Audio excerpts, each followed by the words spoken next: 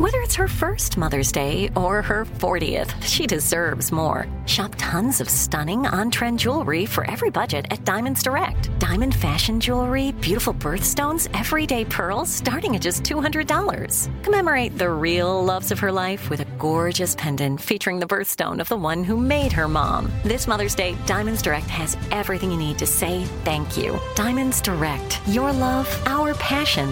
Online at diamondsdirect.com. I'm Tracy from Stuff You Missed in History Class. Are you a small business owner or even someone who dreams of entrepreneurship? Then check out Season 2 of Mind the Business, Small Business Success Stories from iHeart Podcasts and Intuit QuickBooks. Join hosts Austin Hankwitz and Janice Torres as they interview entrepreneurs sharing insights around starting and nurturing a small business. You won't want to miss these inspiring stories of entrepreneurship and discovering ways to business differently so you can too.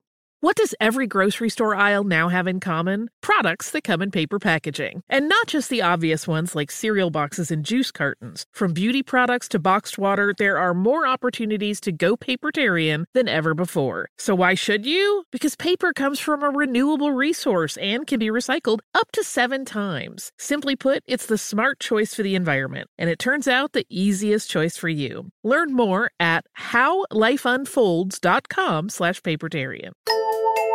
Welcome to Stuff You Missed in History Class, a production of iHeartRadio.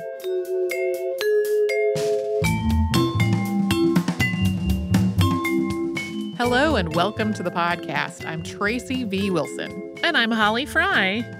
At various points on the show, we have mentioned that someone we were talking about was an anti-vivisectionist. So that's included Emma Hardy, who was married to Thomas Hardy, as well as author Vernon Lee.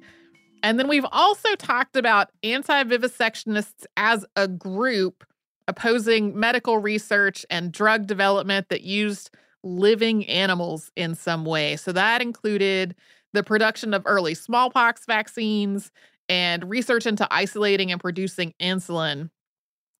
It's a thing that has kind of come up in passing a lot almost. We haven't ever really focused on the anti-vivisection movement or talked in much more detail about what that meant. So the term vivisection was first used in English in the 18th century to describe the act of cutting or dissecting a living organism. So not an animal that had died, but an animal that was alive. And the words vivisectionist and anti-vivisectionist were both coined in the 19th century to describe people who either defended or opposed experiments that were done on live, non-human animals. The term vivisection is still used today. There are still anti-vivisection organizations. But when people talk about this as a movement, they're generally focused on the late 19th and early 20th centuries. And that is what we are talking about today with the Brown Dog Affair.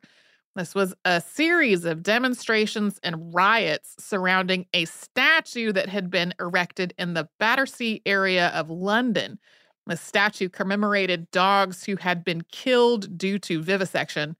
Also, just to note, we are aware that humans are also animals, but adding the words non-human before animals every time we say it in this audio podcast, like that would be incredibly cumbersome. So we know everyone knows what we mean when we say humans and animals, and we recognize that, yes, humans are also animals. There's almost part of me that wants to say it every time so people will realize how stilted it will become. Okay, that is probably the last laughing that's really going to happen because this is, not the most fun subject. Vivisection became a major focus for animal rights activists in Britain, but the first animal cruelty laws to be proposed in the UK didn't reference it at all, because at that point it wasn't really being done in a formal or public way. Instead, laws proposed in the early 19th century focused primarily on blood sports like cockfighting and bull baiting, and on the treatment of livestock, farm animals, and working animals like cart horses. So these laws were motivated by changing attitudes about animals and how people thought animals should be treated. But they were also motivated by perceptions about poor and working class people. There was a sense that watching and participating in blood sports or mistreating working animals would lead to some kind of moral decay or decline in poor people. There was not, however, as an example, a similar sense that activities like fox hunting would cause a decline among the rich. Like, there were people who opposed fox hunting, but there wasn't really like a legislative pressure to try to stop rich people from hunting foxes.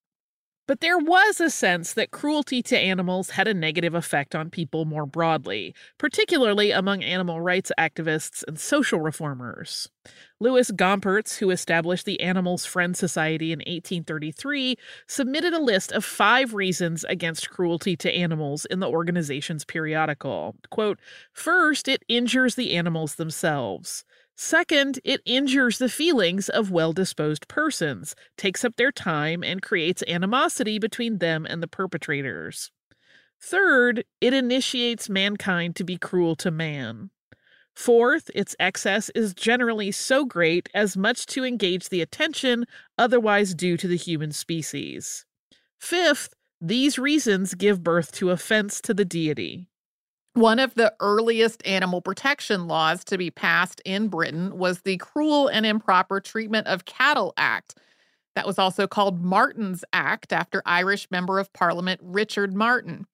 Martin proposed a number of different animal protection laws during his political career, including other laws that targeted dog fighting and bear baiting.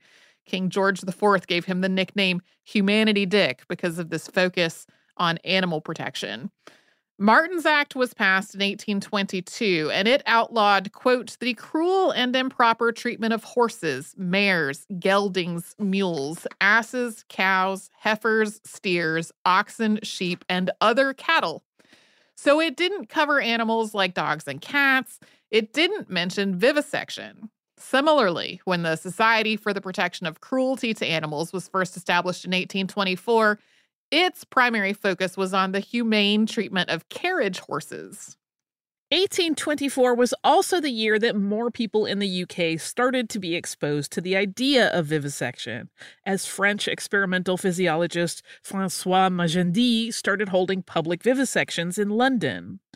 Magendie is sometimes credited with introducing or at least popularizing animal experimentation as part of scientific and medical research in Europe. Although various anesthetics had been in use in parts of Asia for centuries, they really weren't widely used in Western medicine yet. And the first demonstration of modern anesthetics in Europe was still decades away. So the animals that Magendie vivisected were not anesthetized, and they were very clearly in pain. To make things worse, some of the descriptions of Magendie's demonstrations suggest that he was enjoying this. He was immediately denounced by animal rights activists. Richard Martin, among other people, called him a disgrace to society. Animal rights activists were not the only ones criticizing vivisection. A significant number of doctors and medical students disapproved of it as well. Medicine was in the process of becoming a more formalized, professionalized field, and a lot of people thought vivisection could damage the reputation of the entire profession. There were some parallels to the opposition to Ignaz Semmelweis's recommendation that doctors wash their hands, which was happening around the same time. In the view of the medical establishment, doctors were gentlemen. Gentlemen's hands were always clean, and gentlemen also did not cut into live animals. Some medical schools and institutes did start incorporating vivisection into their research work and their instruction, though. And as the practice spread, public opposition to it did as well. Some people called for strict regulation of vivisection to ensure that animals didn't needlessly suffer and that any procedures that were carried out on them would have some kind of a real positive impact, either for the animal or for humanity. Others called for vivisection to be banned entirely. In addition to this spectrum of how people opposed vivisection, there was also some variety in how anti-vivisectionists approached other animal rights issues. So, for example, some anti-vivisectionists were also vegetarians, while others weren't really opposed to eating meat or wearing leather or even hunting for sport. They saw vivisection as this particularly cruel, specific thing. The anti-vivisection movement was largely led by women, and it had a lot of overlap with the suffrage movement. There was this sense that women and non-human animals shared a common struggle and that neither of them had equal rights with men or agency over their own lives. Many of the men who were active in the movement were laborers and trade unionists, and sometimes their advocacy carried kind of a similar sense that their bodies were being exploited through work, just as animals' bodies were being exploited through vivisection. Because the anti-vivisection movement was so associated with women, and because caring about animal welfare was seen as overly sensitive, men who were part of the movement were often disparaged as being effeminate. And people who supported vivisection just dismissed the entire movement as standing in the way of scientific and medical progress and valuing animal lives over human lives. Two women who later became a big part of the anti-vivisection movement were Lisa Schartau and Emily Augusta Louise Lindhoff-Hageby, who was known as Lizzie. They said of this dismissal, quote, "We are all familiar with the again and again repeated description of the pain involved in experiments on animals as being similar to that caused by a prick of a pin. Words like the above quoted imply that anti-vivisectionists do not know the truth about vivisection, and that if they did, they would at once give up their ill-informed agitation and replace it by a profound admiration for the great men who are engaged in this praiseworthy and unselfish practice." In 1876, Francis Power Cobb and the Victoria Street Society led an anti-vivisection campaign that ultimately led to the passage of an act to amend the law relating to cruelty to animals, also known as the Cruelty to Animals Act of 1876 and sometimes called the Vivisection Act of 1876. This act outlawed the performing of animal experiments that were, quote, calculated to give pain.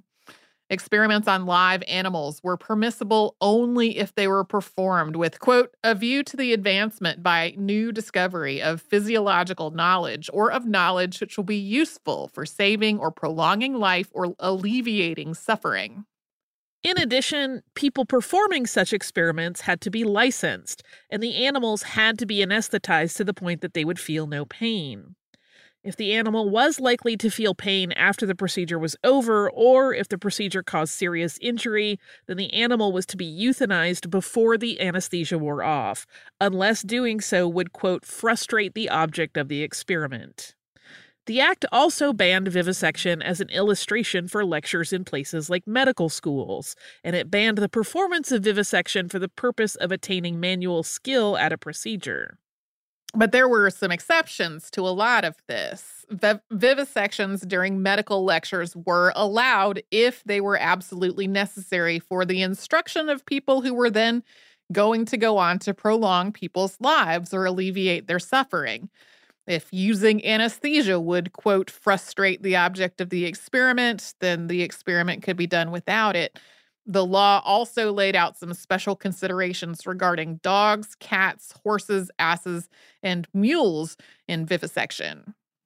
After this law was in place, vivisection continued to become more widespread, and we'll talk more about that after a sponsor break.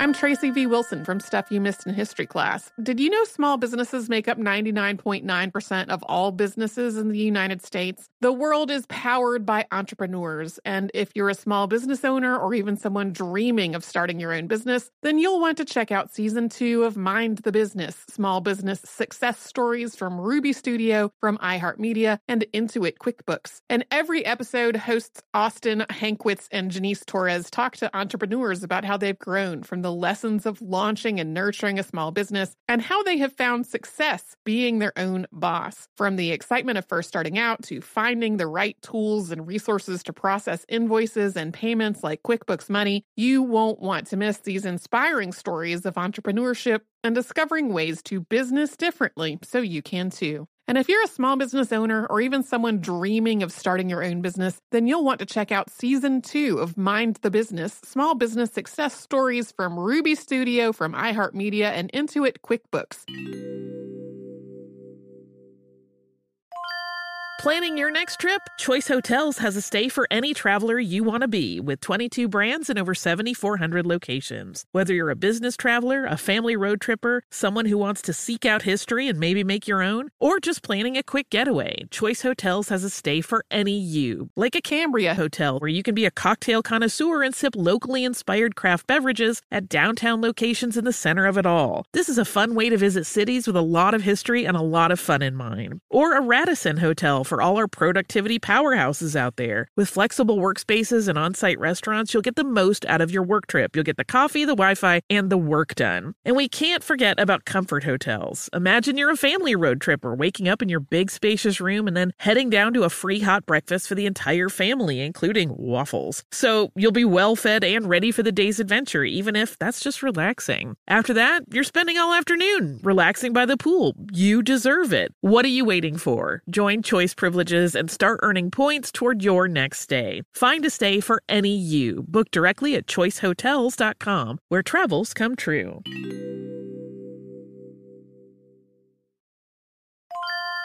If you use paper, you're a human. But if you choose paper, you're a papertarian, someone who lives a paper-based lifestyle because it has a positive impact on the planet. And also because it's the easiest choice you'll make all day. Seriously. It's as easy as reaching for boxed instead of bottled water. It's as easy as opting for beauty products that come in paper packaging. It's as easy as grabbing eggs in a cardboard container. And that's all in one trip to the grocery store, which, if everyone's being honest, you were planning to go to anyway. But paper isn't just an easy choice. Papertarians know that it's the smart choice, too. Because paper comes from trees, a renewable and sustainably managed resource. And paper products are designed to be recycled. In fact, when you choose products that come in paper-based packaging, those fibers can go on to be recycled up to 7 times. So why wouldn't you go papertarian? Learn more at howlifeunfolds.com/papertarian.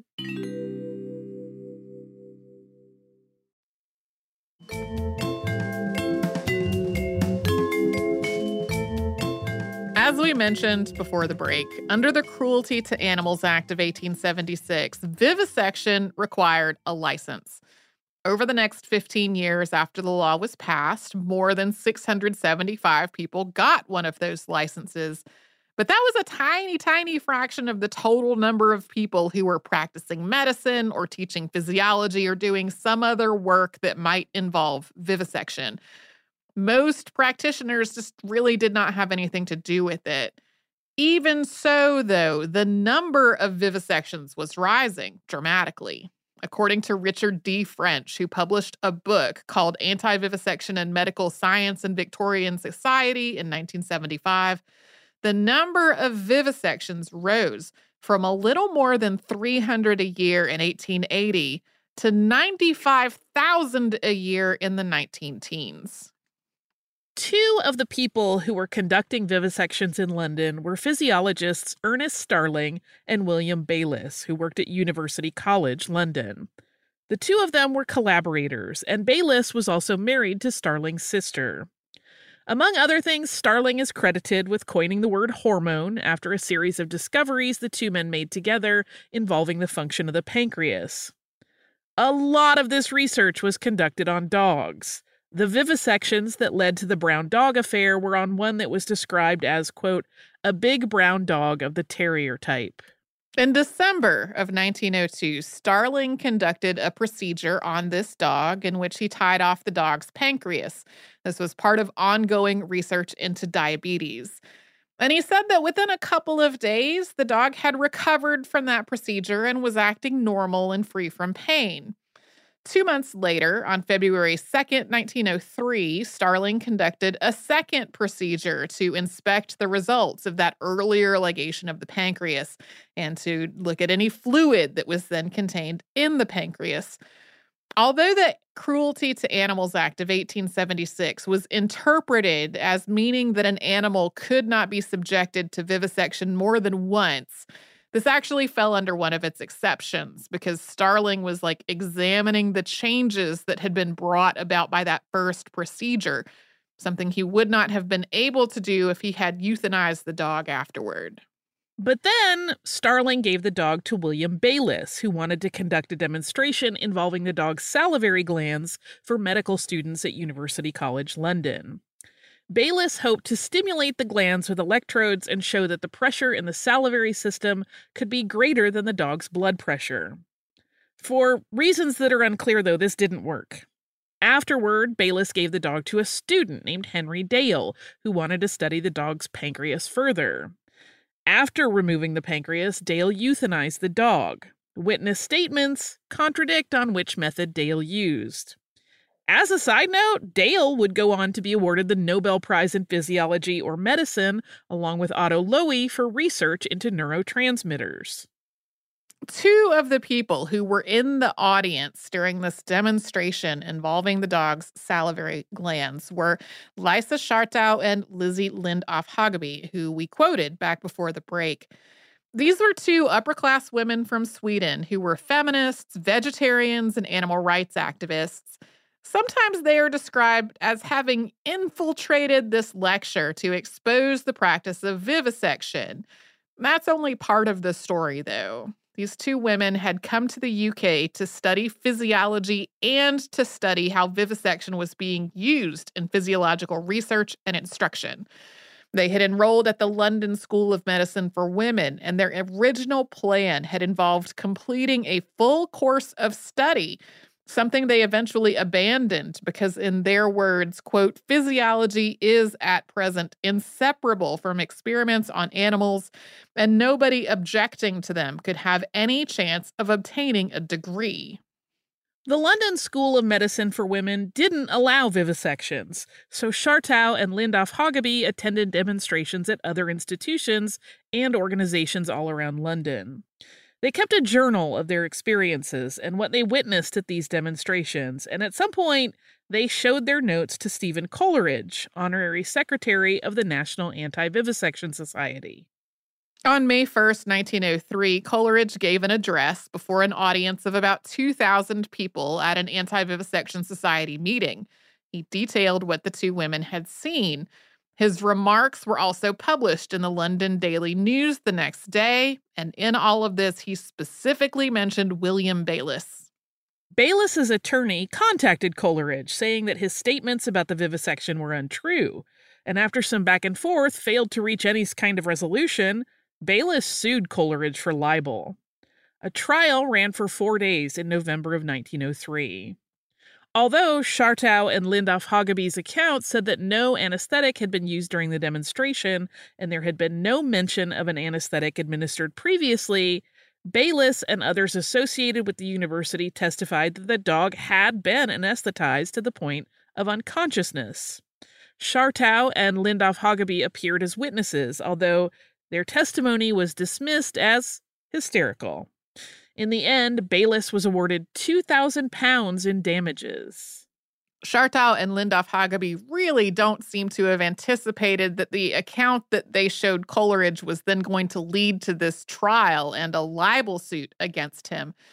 They had also published their journals as a book called The Shambles of Science, extracts from the diary of two students of physiology.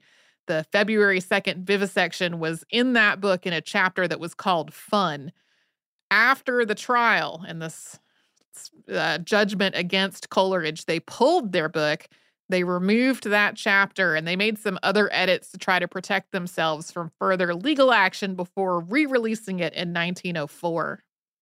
While this trial did not find that Bayliss's vivisection had been unlawful in any way, it was widely covered in the press, and it brought a huge amount of publicity to the practice of vivisection in general, and to the big brown dog in particular. Anna Louisa Woodward, founder of England's branch of the World League for Protection of Animals, started raising money for a statue to commemorate the dog, as well as all the other animals who were killed as a result of vivisection. This monument was made by English sculptor Joseph Whitehead, with a statue of a bronze dog atop a marble water fountain for both people and dogs. It's a very tall fountain, like the If you were standing up, the dog portion would be above a person's head. This was ready in 1904, but a site wasn't ready for it to be installed until 1906. It was placed in Latchmere Recreation Ground at the center of Latchmere Housing Estate and was unveiled on September 15th, 1906.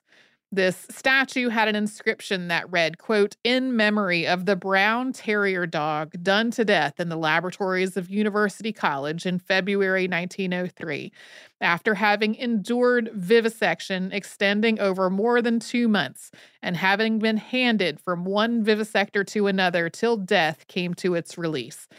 Also in memory of the 232 dogs vivisected at the same place during the year 1902. Men and women of England, how long shall these things be?" Medical students, researchers, and others who thought vivisection was necessary and even laudable immediately disliked the statue and found its inscription to be needlessly incendiary and inaccurate. But for about a year, people who objected to it mostly just left it alone. But we will get to how that changed after another sponsor break. I'm Tracy V. Wilson from Stuff You Missed in History Class. Did you know small businesses make up 99.9% of all businesses in the United States? The world is powered by entrepreneurs, and if you're a small business owner or even someone dreaming of starting your own business, then you'll want to check out Season 2 of Mind the Business, Small Business Success Stories from Ruby Studio, from iHeartMedia, and Intuit QuickBooks. In every episode, hosts Austin Hankwitz and Janice Torres talk to entrepreneurs about how they've grown from the lessons of launching and nurturing a small business and how they have found success being their own boss. From the excitement of first starting out to finding the right tools and resources to process invoices and payments like QuickBooks Money, you won't want to miss these inspiring stories of entrepreneurship and discovering ways to business differently so you can too. And if you're a small business owner or even someone dreaming of starting your own business, then you'll want to check out Season 2 of Mind the Business, Small Business Success Stories from Ruby Studio, from iHeartMedia, and Intuit QuickBooks.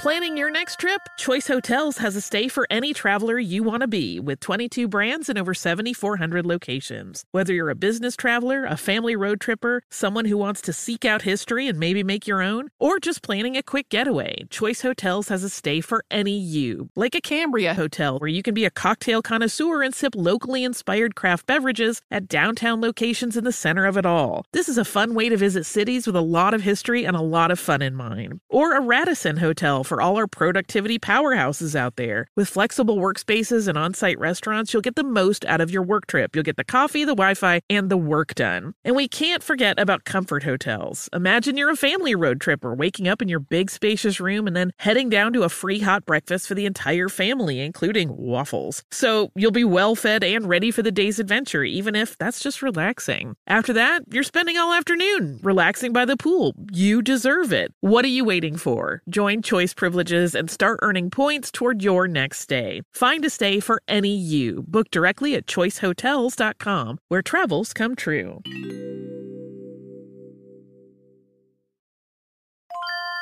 If you use paper, you're a human. But if you choose paper, you're a papertarian, someone who lives a paper-based lifestyle because it has a positive impact on the planet. And also because it's the easiest choice you'll make all day. Seriously. It's as easy as reaching for boxed instead of bottled water. It's as easy as opting for beauty products that come in paper packaging. It's as easy as grabbing eggs in a cardboard container. And that's all in one trip to the grocery store, which, if everyone's being honest, you were planning to go to anyway. But paper isn't just an easy choice. Papertarians know that it's the smart choice, too. Because paper comes from trees, a renewable and sustainably managed resource. And paper products are designed to be recycled. In fact, when you choose products that come in paper-based packaging, those fibers can go on to be recycled up to 7 times. So why wouldn't you go papertarian? Learn more at howlifeunfolds.com/papertarian.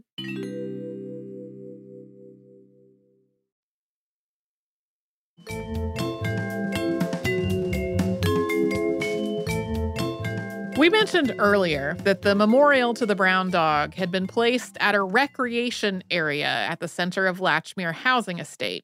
This was a newly built council housing estate, in other words, a public housing development in the Battersea Borough of London. It was the first such development in England to be built by workers who had been directly hired and paid by the council. The Battersea Trades and Labor Council had advocated for this direct labor approach, arguing that it would help protect workers' pay and working conditions while also providing higher quality work for the community. The development itself also reflected Battersea's local politics, with streets who were named after radical politicians and leftists, as well as names like Freedom Street and Reform Street. At the start of the 20th century, Battersea had a progressive local government, with John Burns, who was a socialist and labor leader, representing Battersea in Parliament. The area was also home to a lot of labor activists, socialists, and political radicals. The National Anti-Vivisection Hospital, which was established in 1902, was located in Battersea. There was also the Battersea Dogs and Cats Home, sometimes just called the Battersea Dogs Home. This is one of the oldest animal rescues in the UK, founded by Mary Tealby in the Holloway district of North London in 1860. It had moved to Battersea in 1871 and started sheltering cats in 1883. Basically, if you were going to put an anti-vivisection dog statue somewhere in London at the start of the 20th century, it just made a lot of sense to put it in Battersea. In 1907, a carnival was held in Battersea to raise money for the anti-vivisection hospital. There were 3 central funds that distributed donations to hospitals, but the anti-vivisection hospital really got little to no money from any of them. This was both because of its public stance against vivisection and all the kind of political nuance associated with that, and also because its motto of no vivisection in schools, no vivisectors on staff, no experiments on patients kind of seemed to imply that other hospitals were experimenting on patients. These funds kind of wanted to distance themselves from all of that. This carnival brought renewed attention to the anti-vivisection movement in Battersea and to the statue of the brown dog. And on November 20th, 1907, a group of medical students tried to smash it with a sledgehammer. 10 people were arrested and fined. 2 days later, more students rallied in support of their arrested classmates and against the magistrate who had levied the fine. They tried to burn the magistrate in effigy, but they couldn't get it to light and wound up throwing it in the Thames. 5 more people were arrested after a student demonstration on November 25th, and protests continued from there. According to a pamphlet that was later published describing these protests, the anti-doggers, as they were known, had become, quote, alarmingly uncontrollable and unreasonable by about December 5th. On December 10th, at least 1,000 people protested in Trafalgar Square, carrying brown toy dogs on poles and chanting things like, "Down with the brown dog." There were some very petty anti-brown dog songs and chants that people wrote for this. At the same time, demonstrators in Battersea tried to wrench the dog off of its pedestal with a crowbar, but were dispersed by the police. On December 11th, protesters disrupted an anti-vivisection society meeting, shouting down the speakers, setting off crackers, and throwing, quote, quantities of a pungent chemical. As protests continued, students started burning dogs in effigy and marching with toy dogs impaled on stakes. Meanwhile, a variety of people came together in Battersea to try to resist these demonstrators and protect the statue, including suffragists, labor activists, and socialists. Some of the people who tried to defend the statue were anti-vivisectionists, but others saw this whole dispute as a symbolic defense of their own rights as laborers and as human beings, something that anti-vivisectionists thought might be diluting their message. All of this was covered extensively in medical journals, which generally sided with the students. One commentary published in the British Medical Journal offered the opinion that a student smashing the statue with a hammer would be, quote, doing what is his moral duty to his college, teachers, and comrades, and his strict legal duty to his country and his king. The medical publication Medical Press and Circular published a piece that described the riots as evidence of, quote, pent-up hatred felt by certain classes towards medical science and medical men, even though the medical students had generally been the instigators in all this. Newspapers covered the protests as well, with much of that coverage criticizing anti-vivisectionists and even the statue itself. A December 24th editorial in The Times called its inscription, quote, a downright lie, a gross, deliberate, carefully thought-out lie. The same day, The Times also published a piece from surgeon and pro-vivisection campaigner Stephen Paget, which called the Battersea Memorial no better than indecent exhibitions, obscene pictures, and blasphemous oratory. By the end of December 1907, the Battersea Borough Council was debating whether to change the statue's inscription to something that might not provoke so much ire. Then on January 7th, 1908, Battersea's chief commissioner of police informed the council that it would need to either remove the statue or budget £700 a year to pay for 24-hour police protection. In debates over what to do, Lizzie Lindolph Hoggaby defended the statue's inscription word by word as accurate. A pamphlet detailing the protests and what had led to them was published under the name Edward K. Ford in 1908. This was probably a pseudonym, and there's speculation that Lindolph Hoggaby wrote it. If that's the case, though, there are passages that must have been included to try to dispel suspicion. Like, there's a whole passage on the author being surprised that suffragists were taking up the cause of anti-vivisection, because those two things seemed unrelated. But Lindolph Hoggaby was a feminist herself and would have known about the overlap between those two movements. There's also a passage in which the author talks about going to buy a copy of Shambles of Science to read it for himself, but of course, Lindolph Hoggaby co-wrote that.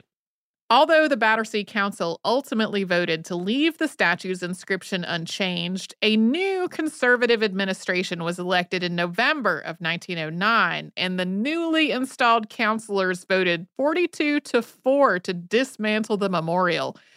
A Brown Dog Memorial Defense Committee was established and gathered about 500 members, and about 200,000 people signed a petition opposing the statue's removal. The Animal Defense and Anti-Vivisection Society, which had been co-founded by Lizzie Lindolph Hoggaby and Nina Douglas Hamilton, Duchess of Hamilton, coordinated protests against the statue's removal. In spite of all of that, the statue was secretly removed during the night in March of 1910 under police guard. It's believed that sometimes afterward it was destroyed, probably melted down so that a future administration could not reinstall it. A royal commission on vivisection had been established in 1906, prior to the start of the Brown Dog protests. It issued its report in 1912, finding that, quote, experiments on animals adequately safeguarded by law, faithfully administered, are morally justifiable and should not be prohibited by legislation. The report described the commissioners as hearing contradictory testimony on virtually every question they considered, which is unsurprising given that it heard testimony in favor of vivisection as well as testimony from anti-vivisectionists, including Coleridge and Lindolph Hoggaby. The commission did recommend hiring more inspectors to better enforce existing laws, as well as placing stronger limits on the methods that could be used to anesthetize or sedate an animal. The commission also recommended more restrictions to guarantee the painless euthanasia of animals that had been the subjects of experiments. Lizzie Lindolph Hoggaby continued to be a leading figure in the anti-vivisection and animal rights movements, as well as being involved in other social and philanthropic causes, all the way until her death in 1963. She was involved in another libel case in 1913 after the Animal Defense and Anti-Vivisection Society put up a really pretty graphic anti-vivisection display. This display included a taxidermy dog that was made to represent the brown dog from 1903 after it had been vivisected. She filed suit against the Pall Mall Gazette for its coverage of the display, acting as her own attorney in court. Her testimony is described as being just kind of a marathon of like hours of opening statement. Although she lost this suit, it once again drew more attention to vivisection and the opposition to it. In the last years of her life, she worked with Fern Animal Sanctuary, which Duchess Hamilton had founded at the start of World War II to help care for animals whose people were going off to war. The UK has passed a series of laws related to vivisection since the Brown Dog Affair, including the Protection of Animals Act of 1911 and the Animal Scientific Procedures Act of 1986. There are also additional laws that relate to animal rights and animal cruelty, including the Animal Welfare Act of 2006. As we mentioned at the top of the show, there are still anti-vivisection organizations in the UK and elsewhere that continue to advocate for a total ban on the practice. There are also obviously organizations that are focused on like animal experimentation more broadly, including things that you wouldn't really describe as a vivisection, because this doesn't really involve something like a surgical procedure. On December 12th, 1985, a new dog monument by British sculptor Nicola Hicks was installed in Battersea Park in London. This dog is modeled after her own terrier, Brock, and it was commissioned by the National Anti-Vivisection Society and the British Union for the Abolition of Vivisection. It was moved to a different location in the early 1990s. As far as I know, it is still there. Then in 2021, Paula S. Owen published a novel about this called Little Brown Dog and also had a sort of lightweight model of the original monument produced. This model was placed for a time at the location of the original statue in Latchmere Recreation Ground. This was part of a campaign to have a full replica of the original statue permanently installed there. As far as I know, nothing has happened with that. I only found references to like the lightweight model of it being placed, which this was temporary as far as I know. So that's the Brown Dog Affair. Do you have listener mail that is not that? I do. I sure do. First thing I have real quickly, this is from Luann, whose email is about our World War II balloons episode. Luann wrote, "Are you sure the balloon you mentioned was named the George Washington Parke Curtiss? Custis seems far more likely." Luann, in fact, yes. We did mean George Washington Parke Custis, and the outline said George Washington Parke Custis, and I said Curtiss for unknowable reasons. I don't know. My brain just autofilled a more common name. You're going to reading jail. Yeah, George Washington Custis, George Washington Parke Custis, adopted son of George Washington, father-in-law to General Robert E. Lee. Not a name I immediately had in my head. I obviously knew it was a historical figure because that's who boats get named after. But yeah, just sorry for auto-completing the wrong name.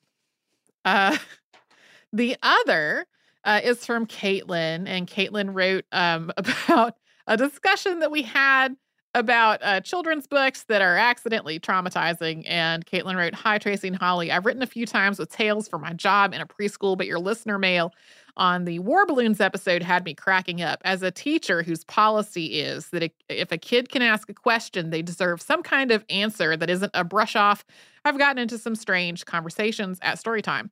One notable exception was Madeline, about the little French girl and her classmates. I loved those books as a child, and I thought the rhymes and repetition might appeal to my kids, so I read it at Circle one day. Oops.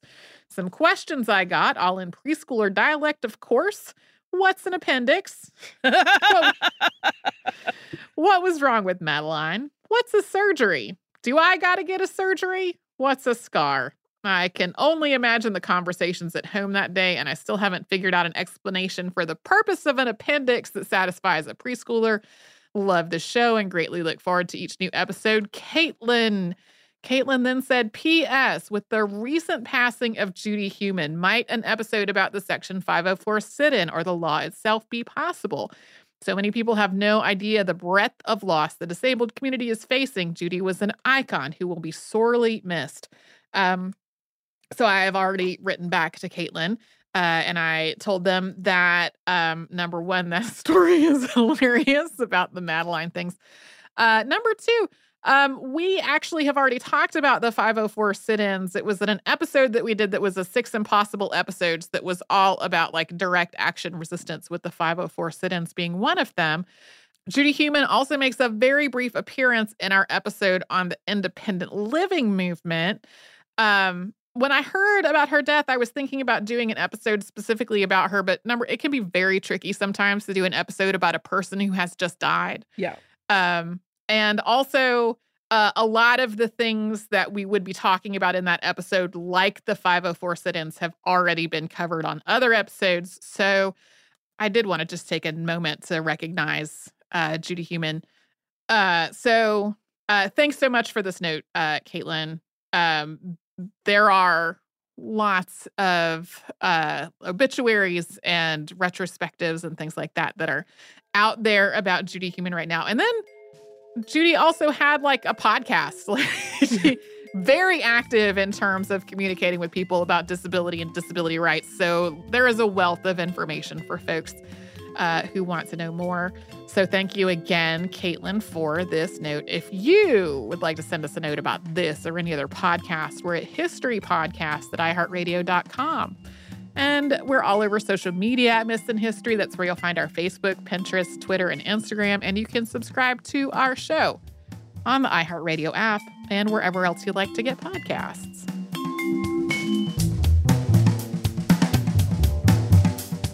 Stuff You Missed in History Class is a production of iHeartRadio. For more podcasts from iHeartRadio, visit the iHeartRadio app, Apple Podcasts, or wherever you listen to your favorite shows.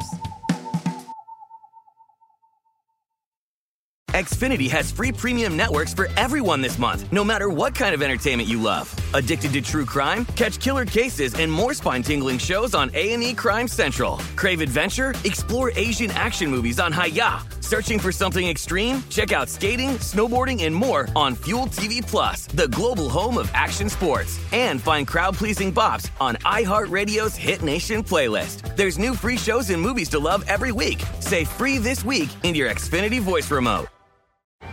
Hey guys, you know what this playground could use? A wine country, huh? A redwood forest would be cool. Ski slopes! Wait! Did we just invent California?